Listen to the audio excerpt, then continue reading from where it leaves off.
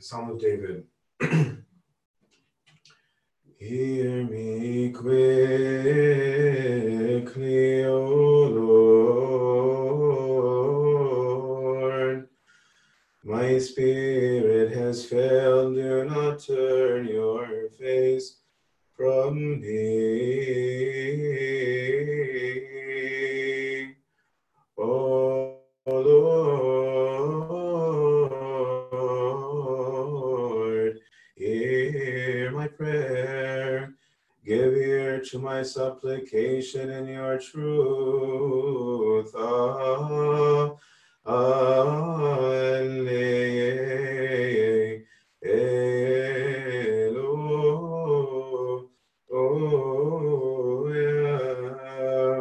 Statite metavo theo, accosumento agio,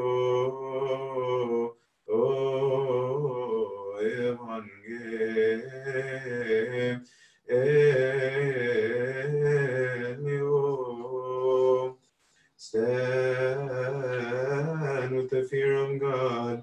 Let us hear the Holy Gospel. Bless, O Lord, the reading of the Holy Gospel. According to St. John, may his blessings be with us all. Amen. Blessed be who comes in the name of the Lord, our Lord and God, Savior and King of us all, Jesus Christ, Son of the living God, to whom is glory forever and ever. Amen. As Jesus was passing by, he saw a man blind from birth. His disciples asked him, Rabbi, who sinned, this man or his parents, that he was born blind? Jesus answered, neither did this man sin nor his parents, but it was in order that the works of God might be revealed in him. I must do the works of him who sent me while it is day. The night is coming when no one can work. While I am in the world, I am the light of the world. When he had said this, he spat on the ground, made mud with the saliva, and anointed the blind man's eyes with the mud. He then said to him, go wash in the pool of Siloam, which means sent. And so the man went away, washed, and came back seeing. At this, the neighbors and those who saw that he had been blind before said, is this not the man who sat and begged? Others were saying, it is he. Still others were saying, he looks like him. The man said, I am he. Therefore the people asked him, how were your eyes opened? He answered, a man called Jesus made mud, anointed my eyes, and said to me, go to the pool of Siloam and wash. And so I went away and washed, and I received sight. Then they asked him, where is he? The man replied, I do not know. They brought the man who had been blind to the Pharisees. It was a Sabbath when Jesus made the mud and opened his eyes. Again, the Pharisees also asked the man how he had received his sight. He said to them, he put mud on my eyes, I washed, and I see. And some of the Pharisees said, this man is not from God because he does not keep the Sabbath. Others said, how can a man who is a sinner do such signs? There was division among them. Therefore they asked the blind man again, "What do you say about him since he opened your eyes?" He said, "He is a prophet."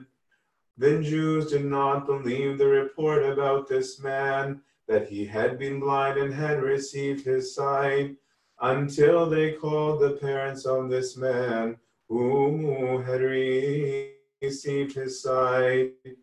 They asked the parents, "Is this your son who you say was born blind? How then does he see now?"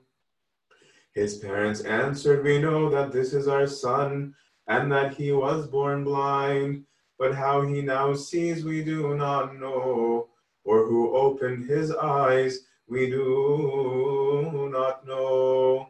He is of age, ask him, he will speak for himself."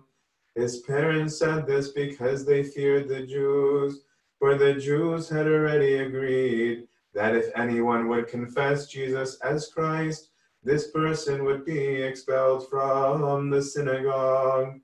Therefore his parents said, "He is of age, ask him."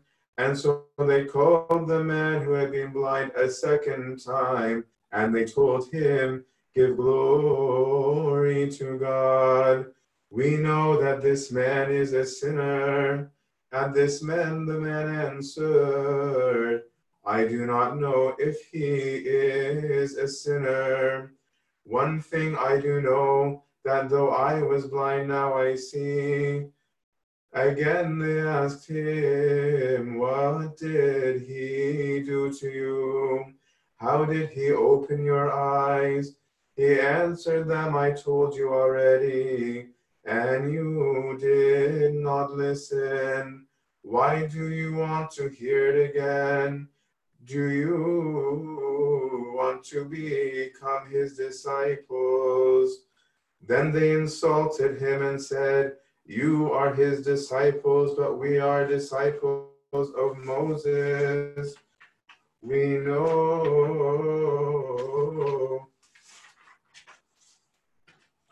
God has spoken to Moses, but as for this man, we do not know where he comes from."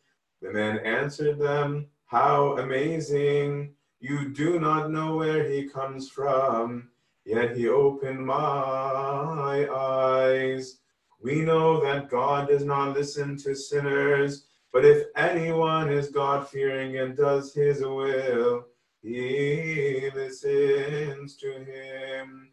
Since the world began, it has never been heard of that anyone opened the eyes of someone born blind. If this man were not from God, he could do nothing." They answered him, "You were born completely in sin, and do you teach us?" And they threw him out. Jesus heard that they had thrown him out, and finding him, he said, "Do you believe in the Son of God?" The man answered, "Who is he, Lord, that I may believe in him?"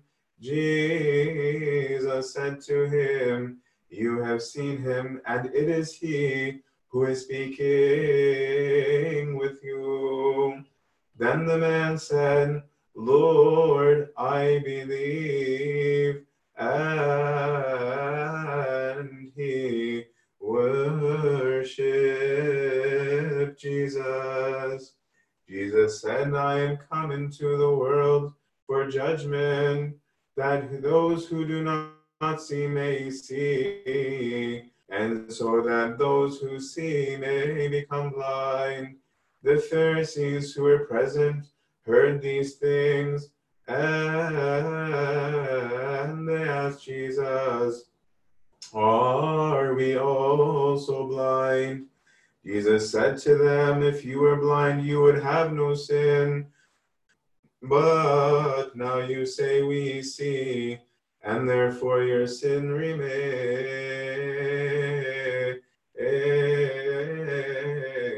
Glory be to God forever.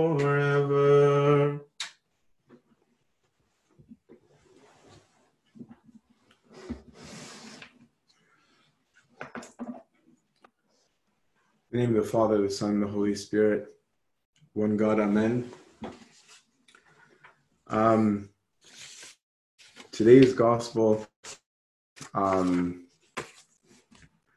is one of my favorite gospels and one of my favorite characters of the Bible, actually. This is the story of the man born blind. And here's a man who's completely different from the other two. So if we can, let's go through his story and meditate together. So we're told in the gospel today, as he passed by, being our Lord, he saw a man blind from his birth. And his disciples asked him, Rabbi, who sinned, this man or his parents, that he was born blind? And our Lord answered and said, actually, it's none of them. This is actually going to become a source of glory for God. Now, this man is different from the other two, because here's a man who it's not his fault, right? Actually, it's actually not his fault in this case. So the prodigal son, he was the cause of his own problem. Forgive me. He didn't care about people. He cared about himself. And so he made the decision to move out. That was his doing. That was his own fault. You got the Samaritan woman who lived in a wrong way, not just by Jewish standards, but by Samaritan standards.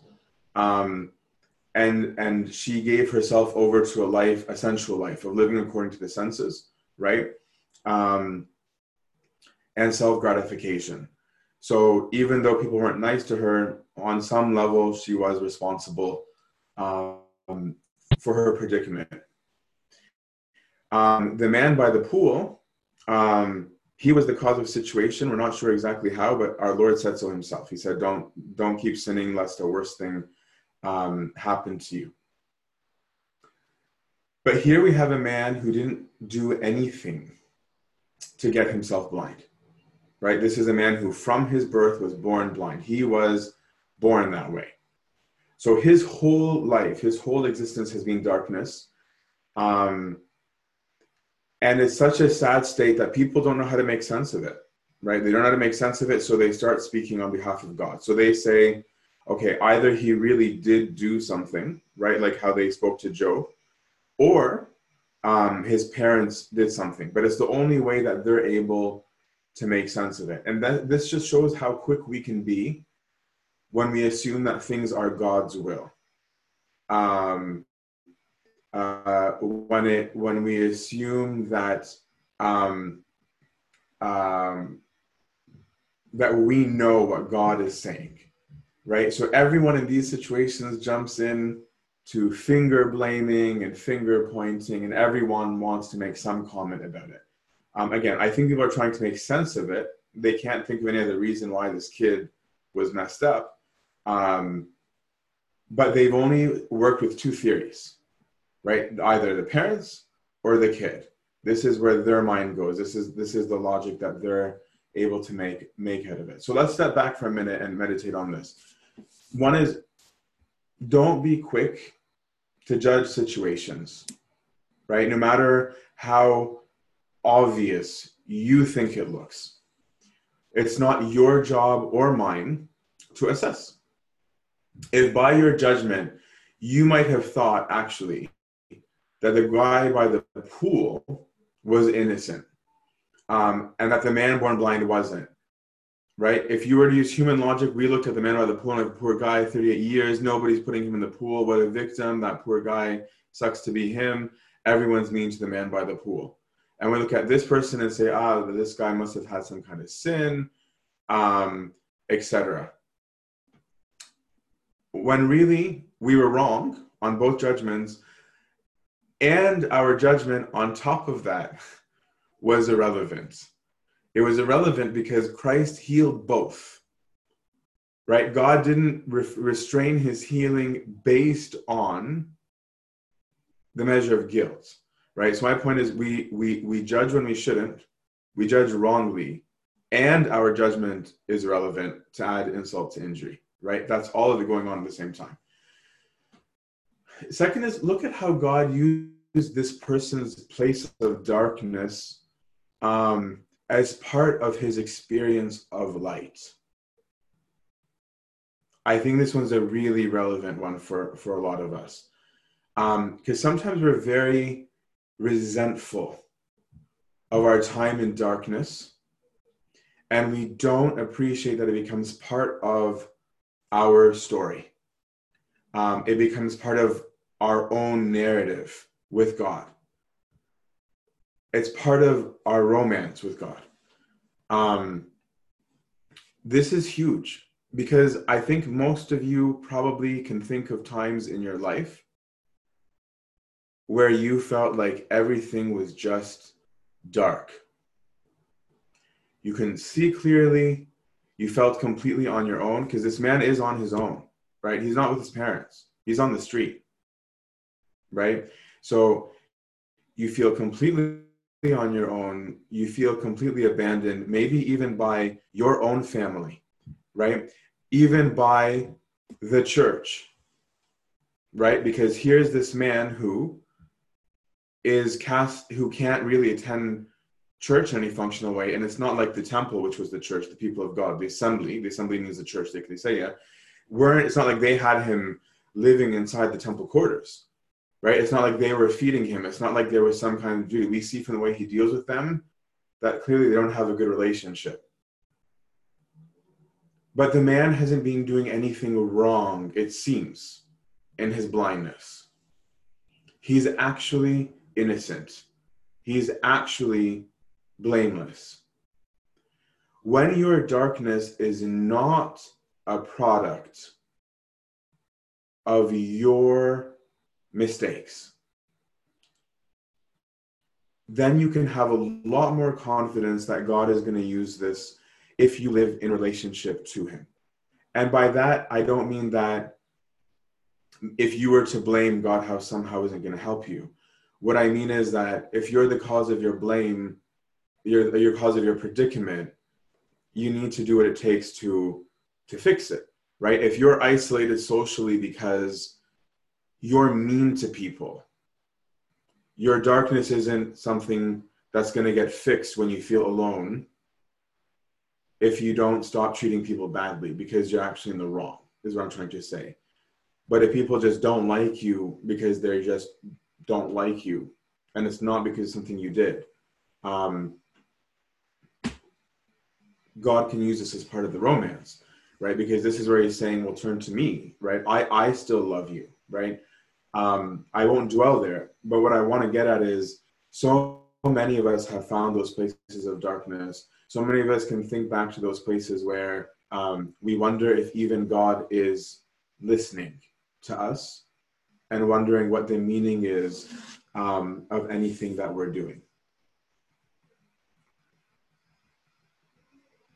Third is, notice how the man born blind in these verses so far, and even what we're going to see in our Lord's response, is that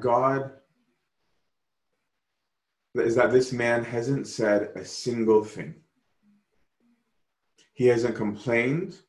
He hasn't said, woe is me. He hasn't said, I would really like a miracle. He didn't say, somebody pull that guy over. I heard he does miracles. He didn't cry, have mercy. None of which, by the way, would necessarily be wrong, but he didn't.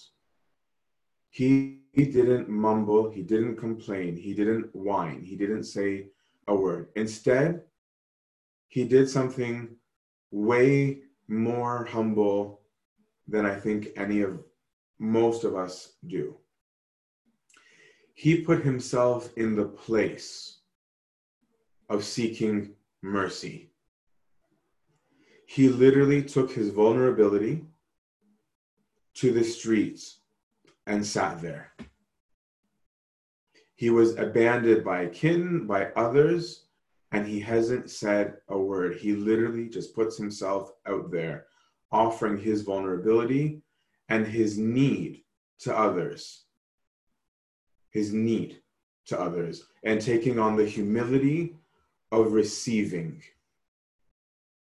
Most of us try and master our weakness by trying to take charge of it, right? Most of us will try and take our weakness and go out to the street and pretend we don't have weakness, right? By showing that we have the whole situation under control. I got this. When I'm in this mood, I just do this. When I'm in this predicament, I just do this. I will only do this when I'm in this thing because I don't want anybody to own me. I don't want anyone to have jurisdiction over me. I don't want anyone to have a say over me. We're actually trying to solve our brokenness on some level with arrogance. On some level, we're trying to fix it by us thinking that we have the solution or we have the remedy, or at the very least that we won't allow anyone else to be part of that. This man takes it and says, let me give myself to God, right? Let me give myself to the people. I'm dependent on them for food. I'm dependent on them for sustenance, for money. I'm dependent on them to lead me where I need to go. He gives himself up in the humility of receiving. This is a whole other level of humility. I know I certainly don't have. God looks so compassionately on those who silently bear their afflictions, those who silently bear their tribulations. They learn so much more. They see God more clearly, right? God does reveal himself to those who cry out to him. It's not like he withheld himself from those who cried out. But there's a different kind of solidarity that you have with God when you suffer silently. And I think it's because that's what our Lord did, right? He suffered silently. So, verse 4, we must work the works of him who sent me while it is day. When night comes when no one can work. As long as I am in the world, I am is the light of the world. This is an I am statement of him stating himself to be God. As he said this, he spat on the ground and made clay of the spittle and anointed the man's eyes with the clay and said to him, go wash in the pool of Siloam, which means sent. So he went and washed and came back seeing it.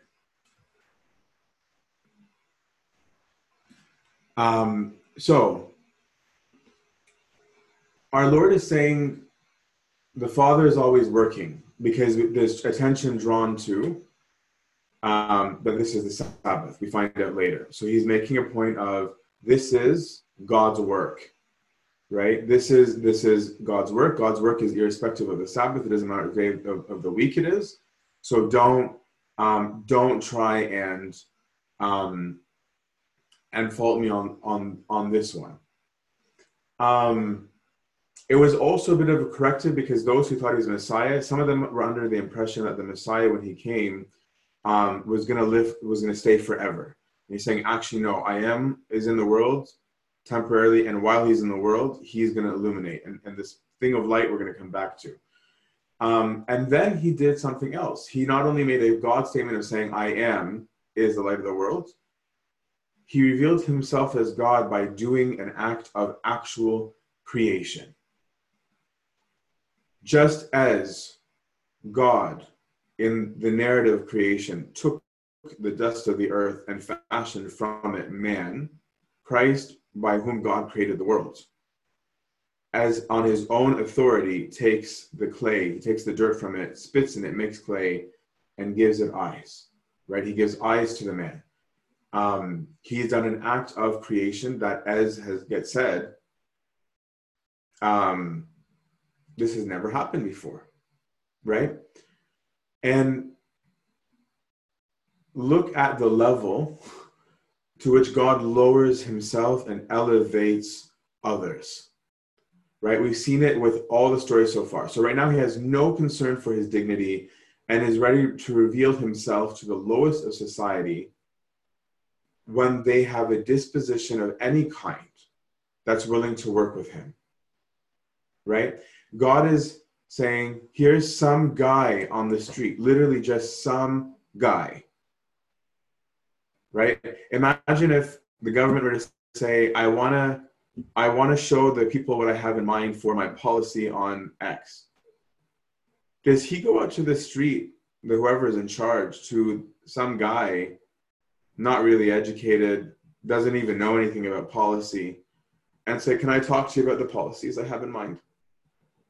Right? Whereas Christ is saying, I'll tell people the truth, whoever they are, if they want it. Right? So here's this man who's in a disposition of wanting to hear, and God gives himself to him fully and reveals himself so simply, right? So simply, by simply saying, yeah, it's me, and here's what I'm going to do. And keep in mind, the man still hasn't spoken, right? And where does Christ send him? He sends him to the pool called Siloam, which means sent. Disciple, apostolos, they're all derivatives of the Greek of stello, to send. And so our Lord has sent him to the waters of sent. He's sent. It's an apostolic water, right? He is sent to the apostolic wells to be baptized for his seeing to be complete. So Christ says, I gave you the gift of physical sight. That's what you wanted. You wanted sensual sight. I know you want that. You can have it. But it's not going to be what actually gives you real sight. It's not going to give you true sight. It's not going to bring you real joy. What you need is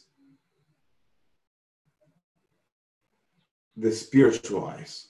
And so he sends him to the apostolic waters for his seeing to be perfected, which we will see how that shows itself very soon. So his conversion began by the work of God and is perfected in the waters of baptism in order to have participation in him, right? This is not that different from the Samaritan woman. It's not different from a lot of other stories. It's not a lot different from a lot of stories of people you might know who came to love God on some level, right? Because of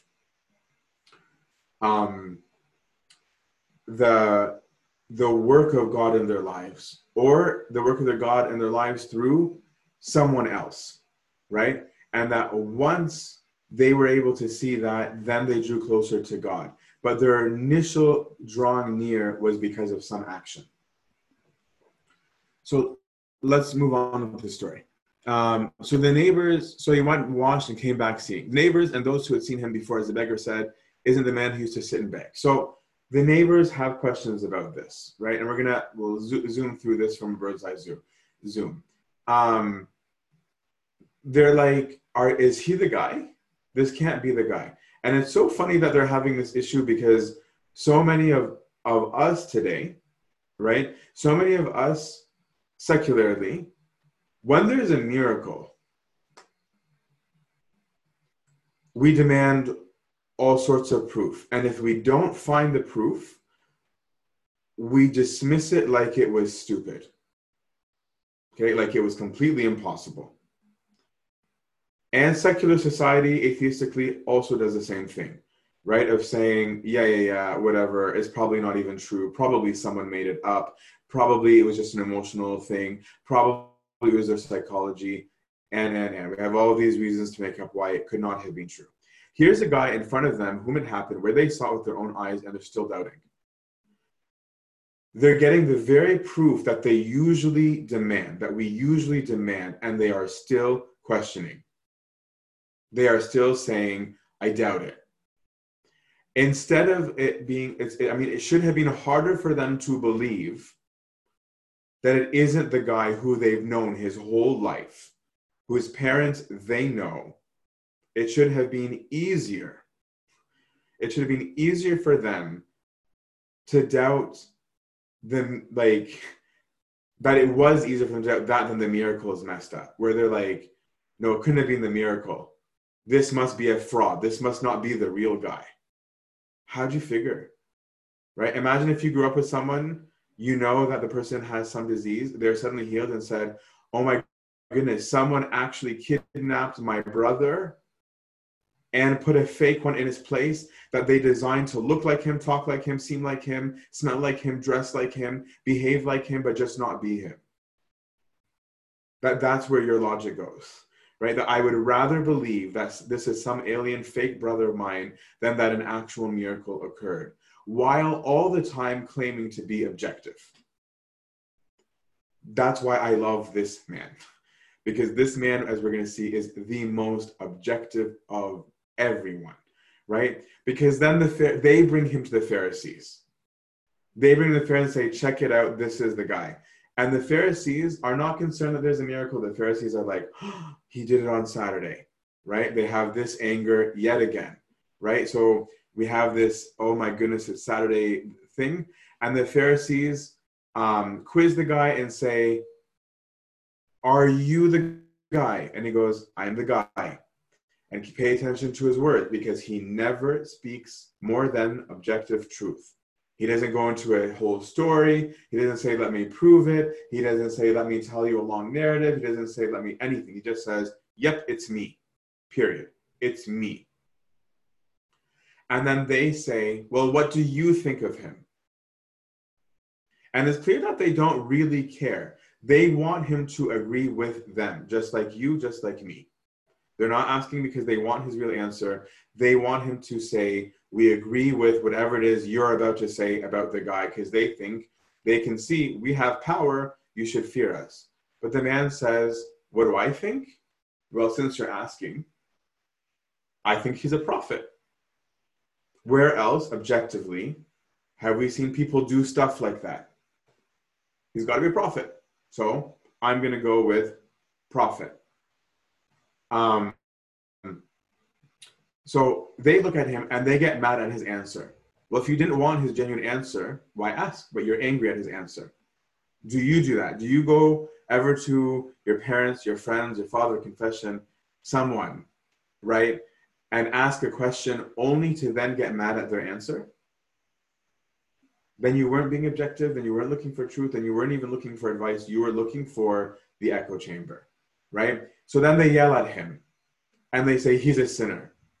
And so they initially, they're like, you know what, we still don't believe it, right? So now even the church is saying, we can't believe this guy. And it's a true miracle, right? It's a true miracle. And the church of God is saying, we don't believe it. And so they go and summon the parents, and now they're flexing, right? Now they're bringing out their muscle and saying, you know what we can do. We can excommunicate you. So we're going to ask you, is this your kid? Was he blind? And there's a veiled threat, right? And the parents look at it and they say, listen, we know it's our son. How he sees, why he sees, anything about the guy who made him see, we have no statement at the present time.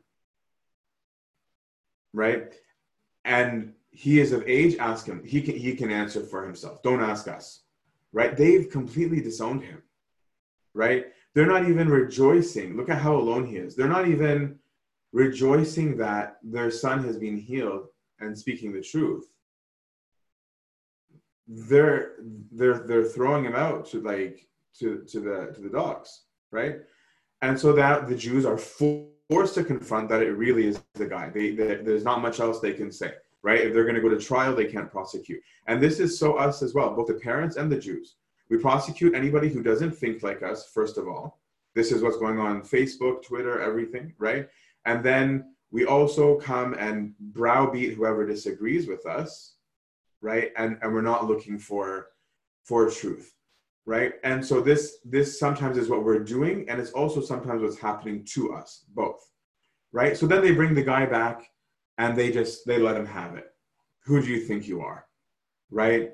Praise God, right? This was a known expression to them, right? In the Jewish world, they're saying, no, give the thanks to God. Oshko Rabbena, right? Not this guy. God did this, renounce him, is essentially what they're saying. Retract your praise to this guy. We're going to ask you one more time, who are you and who is this guy? And the guy's like, really? Really? Are you asking me because you want to believe in him now? Is that what you want? Because I doubt it. But if you are, cool, right? Is that who you want to be disciples of? Or are you asking me because you just don't like him, right? He doesn't even need to say all of that because the Jews understand it, because it is what's going on, right? All he had to say was, I've already told you. If I ask you again, if you answer you again, is that going to change it?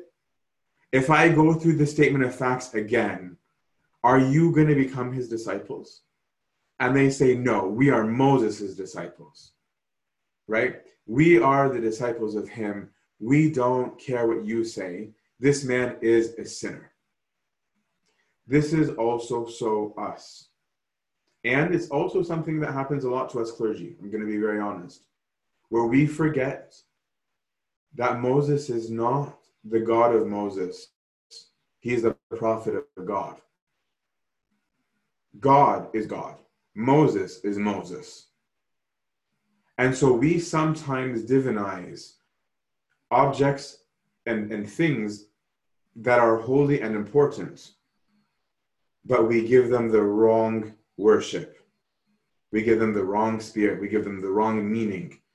And so we forget about the God who ordained those things for us, right? And so this man has the eyes of truth, is able to look at them and say, well, this is really quite an amazing scenario.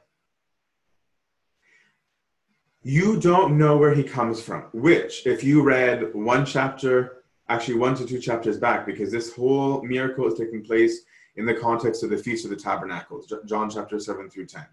And in these chapters, at one point, they looked at Christ and said, we know where you come from. We know you're the son of Joseph. And we know what city you come from. And so this man's saying, wow, this is really funny. You don't know where he comes from. You're saying you don't know where he comes from, even though originally you said you did, okay? Now you're saying you don't know where he comes from. And yet, he has done something that nobody, literally nobody in the history of the world to this day has ever done.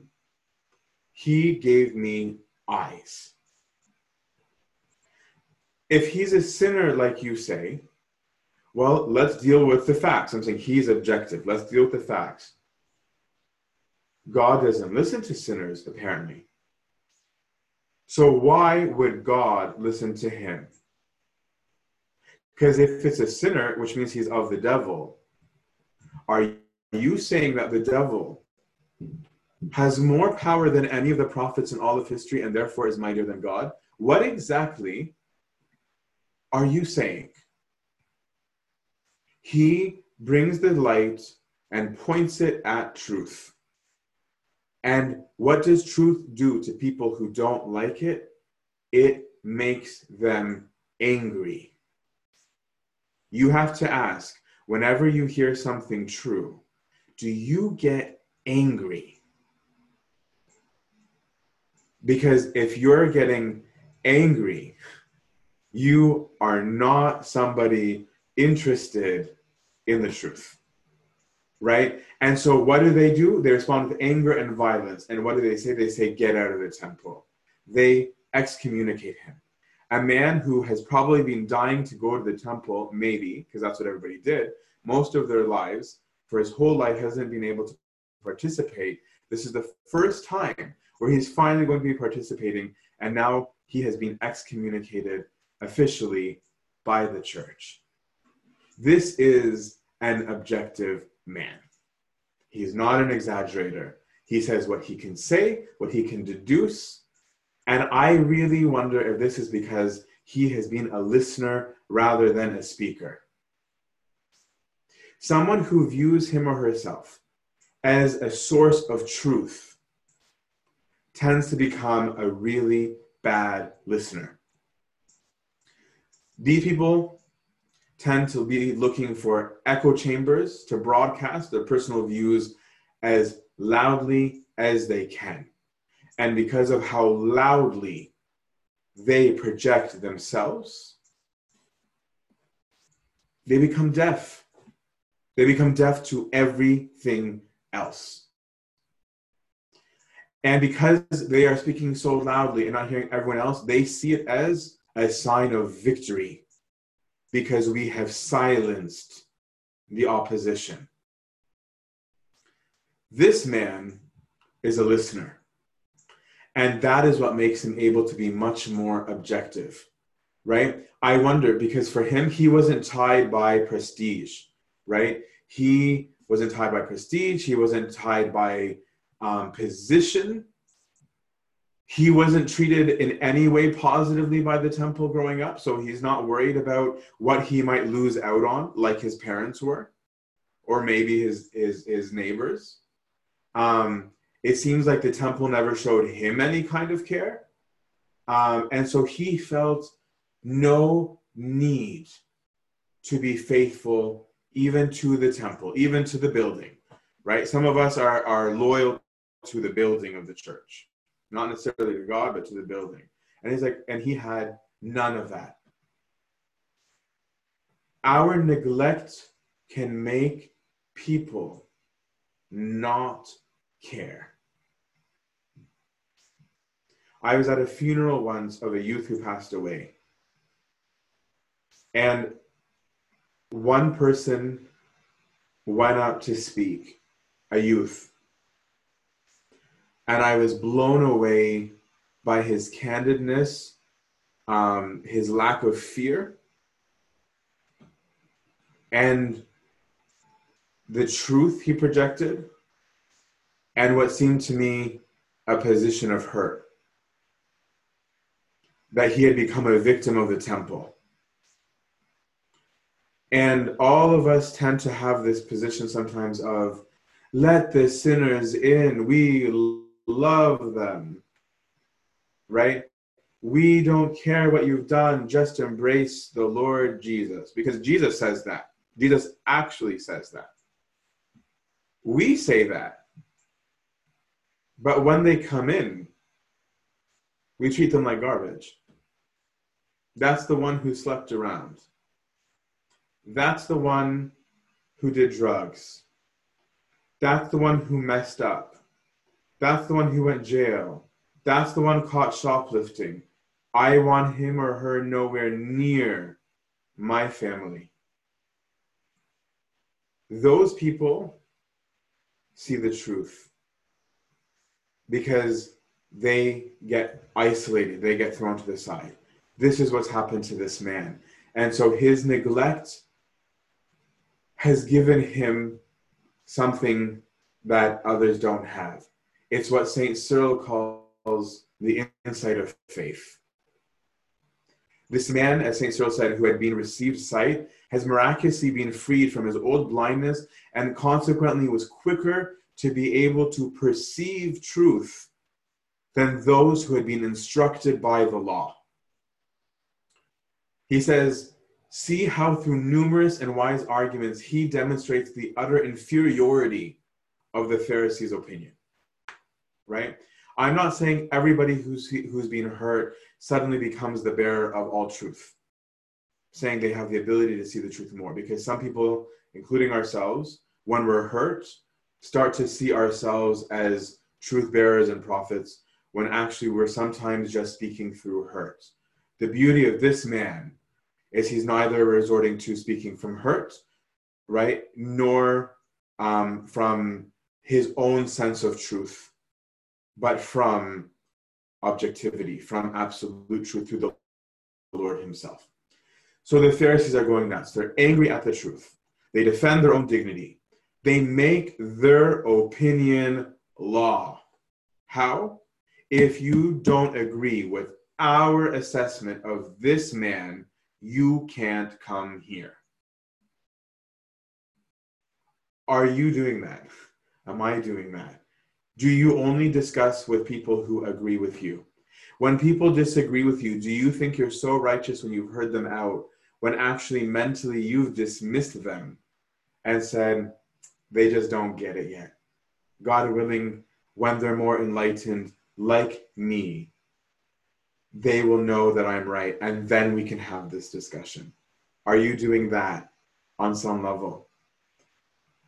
They miss the point of faith. Not only do they miss the point of faith, who do they put on trial?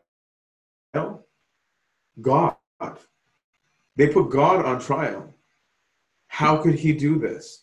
He must be mistaken. But they're so blind by their egos that they don't even know they're putting God on trial. That's so us, right? That's so us, where we will rip apart something, right? Sometimes I'm asked to give an opinion on an individual because of a miracle. What do you think of so-and-so's exorcism? Is it real or is it fake? And this is what the Pharisees are doing right now. People are saying, is he real? Is he fake? Right? And I look at some of the scenarios of our Lord, for example, when he's cast out devils, and they claim that the authority by which he cast out devils was demonic. That claim, that accusation is what drew the most violent response from God, where he said, listen, I can understand that in looking at me, you don't see God. You see a Galilean, you see a Nazarene, you see a man with an accent, you see a human being that you think is the son of Joseph. So what you say against the Son of Man, I can forgive that. That's forgivable for you. He's speaking to the leaders. But you leaders, you're saying that these people that are possessed, that it is a demonic work, that God is liberating them from possession. You're saying the spiritual, the work of the Holy Spirit, the work of God himself is demonic? I won't forgive that. There's no forgiveness for you for that. That's unforgivable to you as leaders. How dare you leaders say that? And so a better answer sometimes is to say, I don't know. I don't know. Lest I attribute something that God might have done to the devil. And woe to me if I blaspheme God, right? This is what they're doing. They're putting God on trial and finding him guilty, right? And that's why by the end of this reading, God's like, you're guilty. You're guilty, right? They put God on trial. They intimidate those who disagree. They're bullying, they're trolling, right? This is your Facebook posting, you're commenting on everyone's wall that you think is so unenlightened. You're truth beating, that when somebody makes some comment that you happen to not like, right, that you go and need to tell them why they're so wrong and you're so right, right? Where you collect your friends and you think it's cool to sit around and laugh at each other. What do you think of the latest video of so-and-so? What do you think of the latest stream that so-and-so did? Wasn't that ridiculous, huh? Look what he said. Yeah, and I quote, and then you pull it out and you rip it apart, right? You find those things that we troll each other all the time. And maybe you don't troll on Facebook, but you do it with your friends and be like, yeah, I saw it. No need to say anything. We do it, right? We do it. We are these Pharisees. And we reject truth, right? These Pharisees didn't believe at all until the parents spoke. They would rather disbelieve their own eyes, even though most people say that if they saw it, they would believe it. And my point of repeating that is to say, you are going to believe what you want to believe unless you're in a disposition of seeking the truth. If you're not, this is what the man did. He was in a position of disposition. If you don't want truth, on some level, somewhere, it doesn't matter what people say to you, you're not going to believe. The man wanted truth. The man born blind wanted truth. When he suffered for truth, right? Our Lord said, "Blessed are you when you are persecuted for righteousness' sake." Okay? Because the man wanted truth, the truth went to him. When this man suffered for truth, truth went himself to him. The man had started the story in a position of asking for mercy without words. And he chanced by mercy. Mercy walked by him. And mercy didn't ignore him. And so mercy opened his eyes, and mercy gave him eyes, and mercy baptized him in truth. And the man came back seeing, actually seeing. The scales were gone, right? And because the scales were gone, he had eyes. And then because he had eyes for truth, he felt compelled only to see truth and speak truth, and he did. And for that, he suffered. And what happens here? Here, the man was free to choose, right? Here, the man had been liberated, and God walked away and said, "It's up to you now. I gave it to you. What do you choose? Do you want to follow truth or abandon? That's up to you. My healing of you wasn't a bribe. It wasn't, there's no payment. I'm not saying if you want to be mine, that you have to pay me back. I'm saying I gave you truth. It's up to you how to use it." And the man chose truth. And when he chose it, darkness hated him because I saw light, right? Light was turned on. Now he could see, and so he couldn't accept the darkness that was around him. And so he chose truth. He chose light, and truth doesn't abandon her children. So now truth actively goes and seeks the man born blind because of his suffering and goes to him himself. He gave the man insight and accent. He goes to the man and says to him, "Do you believe?" Right? This is the question of the Gospel of John always, right? He says, "Do you believe in the Son of God?" He identifies himself again. And the man is objective even here. Even here, I'm sure, fairly sure, on a human level, he knew that Christ was asking this because he was referring to himself. But even then, he says, maybe I've misunderstood the question. Even there, the man is objective and says, who is he? Who is he? And I will believe him. If he is objectively, actually, the Son of God, then I must believe him. Who is he? He didn't use his hurt, this is our warning to us, to reject truth. Right? He didn't say, no, I'm so hurt by God. I'm so hurt by the church. I'm so hurt by the parents. I'm so hurt by you, Jesus, because when you healed me, you walked away and then people were mean to me. No. He says, who is he? Who is he? If he's the truth, I'll believe him. And because he asked that question, Christ said, seek, you'll find. Ask, it will be given. I'll tell you. You asked, you're seeking. Actually, here you are, and I'm right coming up to you, and I will answer your question. I will answer what you're asking. I will give you the thing you're seeking. It is me. It's I am. I am. It's me. And this man, with the simplicity of truth, because of how simple the truth is, says, Lord, I believe. And he worships. Right? And this is why Christ says, and this is the judgment.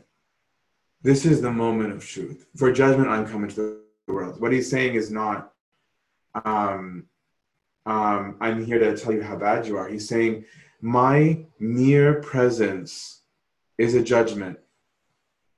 It's not the formal judgment of the end that he speaks about later. He's saying, why? Because truth shows what's a lie. Light exposes darkness, because he said, so long as I'm in the world, I'm the light in the world. So my light is showing that this is dark, because look at this. This guy was able to see so clearly. This guy. And yet everyone else is not seeing. They're all blind. They don't see it. And the Pharisees hear this and they know it's about them. And they're so angry, right? They hate truth. And they say, so are we also blind? Are we the blind ones here? Is that what you mean? Like, we're not stupid, we get it. We know what you're trying to say. And our Lord's answer to them can be read in modern English in a different way. He's saying, if you were like this blind man, the one that you called a sinner, if you were like him, if you were blind like him, the way that you think he's blind, you wouldn't be guilty. You wouldn't be guilty. But you're not like him. You think you see. You think you're sinless. And you think you get it. And you don't. And so you remain in your disposition.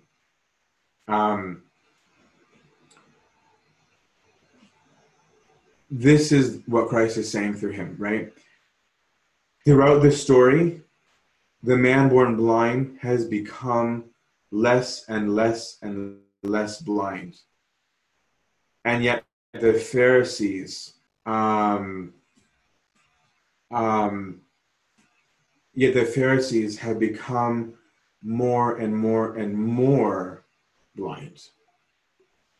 And so what we need to challenge ourselves, myself included, is, do we seek the truth? Do we live in truth? Are we baptized in truth?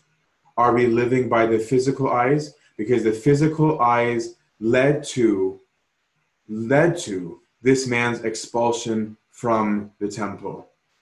The spiritual eyes led him to his entry into the kingdom and to behold God himself. To him be glory, majesty, and might forever. Amen. Glory be to God forever and ever. Amen.